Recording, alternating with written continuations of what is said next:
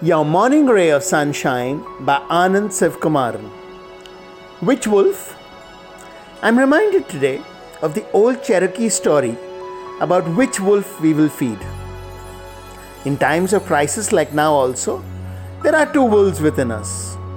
One is about thinking only of oneself, disregarding rules and restrictions, hoarding food, looking out only for one's own economic survival, bitching, spreading rumors, creating panic.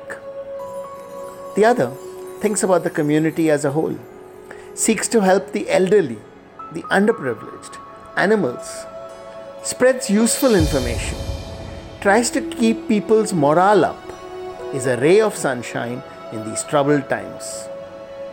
For once, I'm not going to say choose.